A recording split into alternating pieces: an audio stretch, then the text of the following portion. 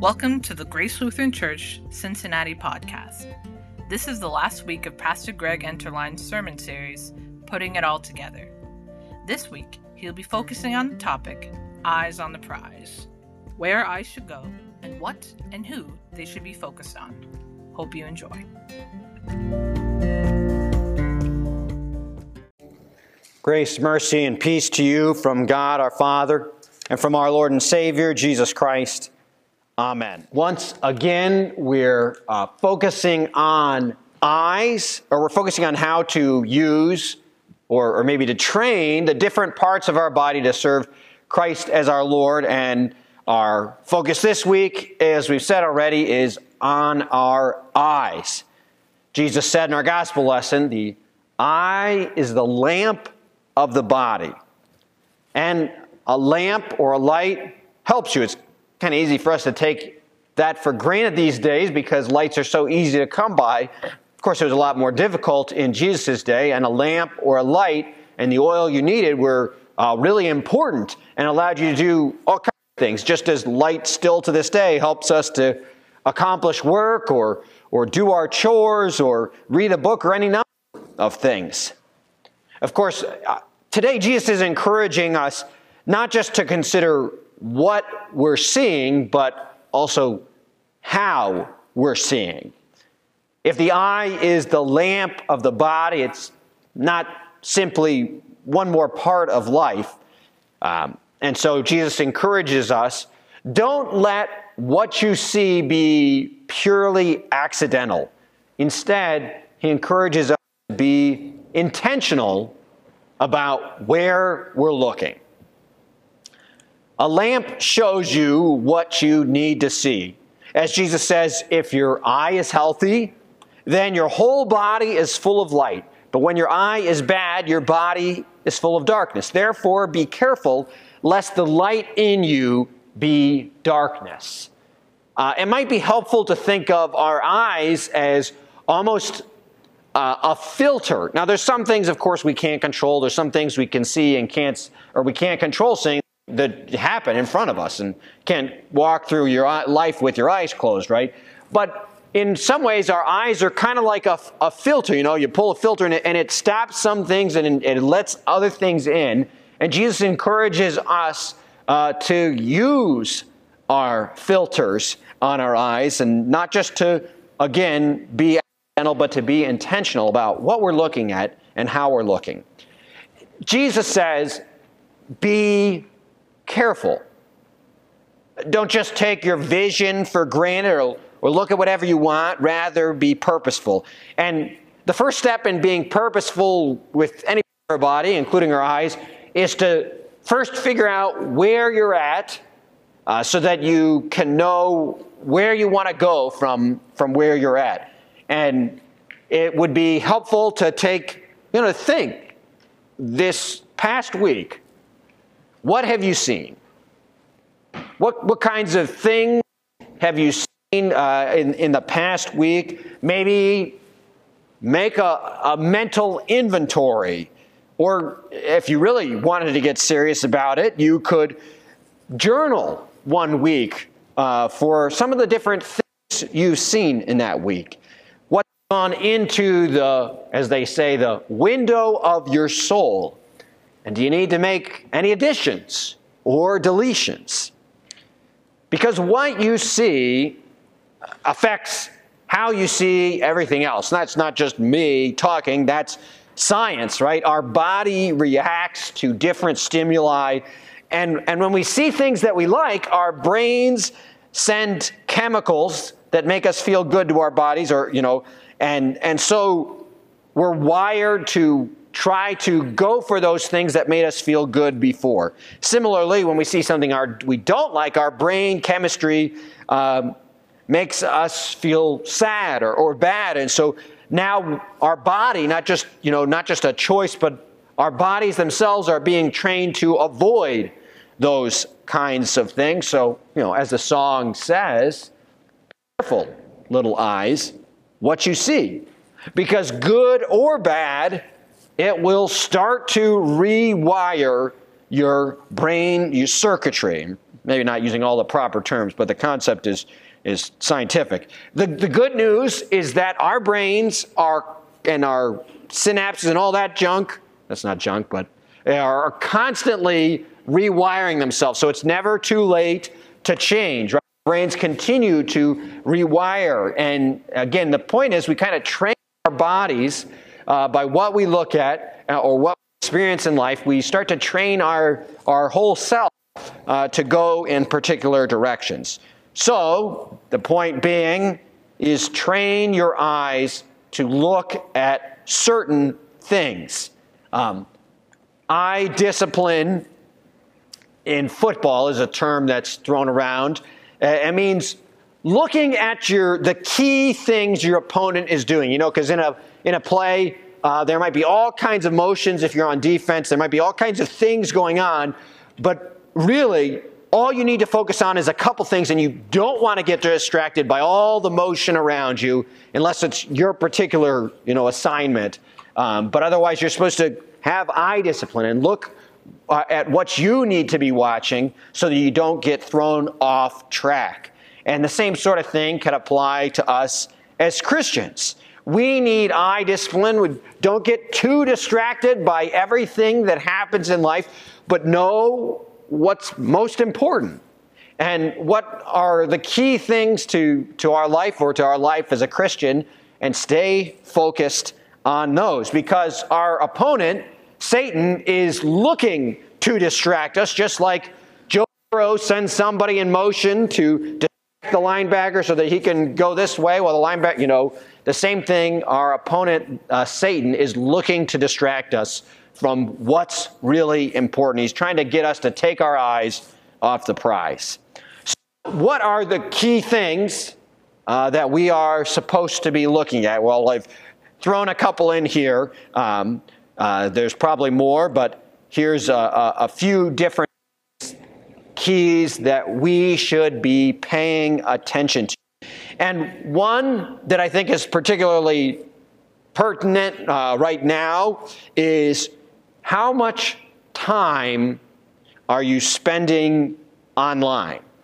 We can't always these days go everywhere anymore, but we can look at a website or check out a YouTube video or join a Zoom meeting or any number of things, right? And right now, we thank God for the internet.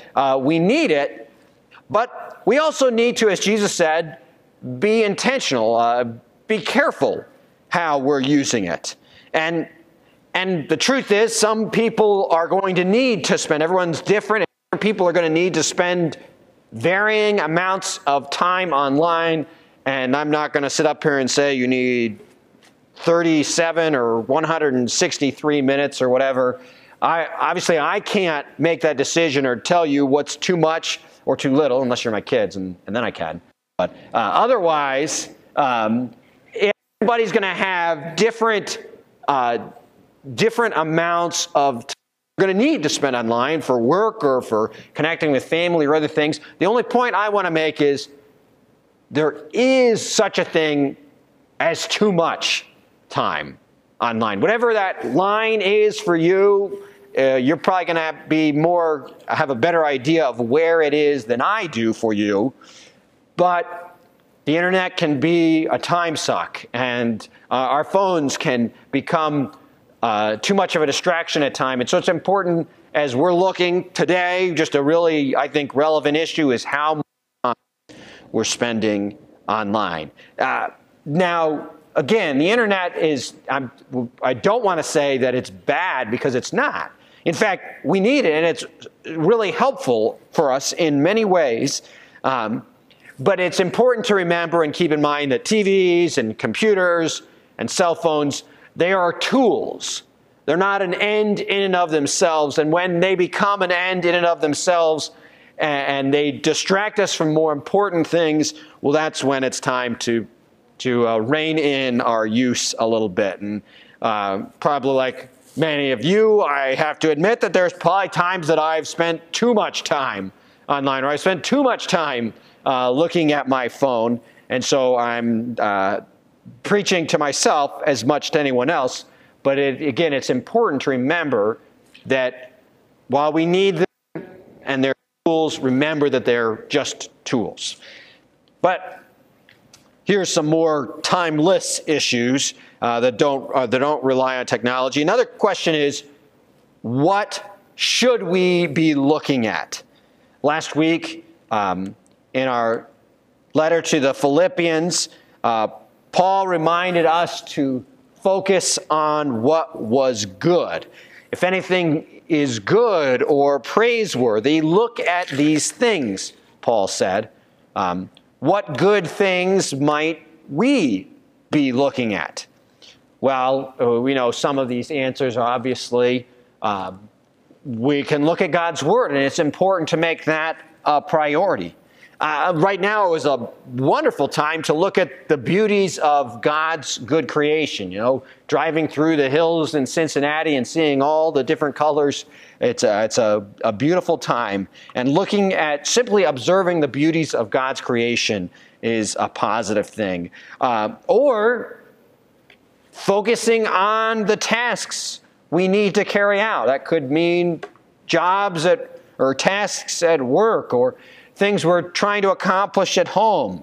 Another important thing for us to be looking at is those around us, looking at our family, maybe our spouse, or friends, or coworkers. See what people are doing around us and what they need or what they're communicating to us. It's so important in life, in communication, they teach you to be looking at the person that you're communicating with, because you will miss so much if you're not paying attention to what they're saying, not only with their words, but with their body language and their expressions. And that kind of leads into the next key question is, who are you looking at? Who's in front of you? Who do you see on a daily or weekly basis, or maybe monthly? But if somebody regularly is in front of you, then they deserve your attention. Spending time paying attention to your spouse, or to your family, or to your close friends, or to fellow church workers is important. One super Christian thing to do is to focus on or look at the people that no one else is paying attention to. People who are overlooked or ignored or despised. Well, that's really folks that Christ would have us not ignore, but to look at and pay attention to.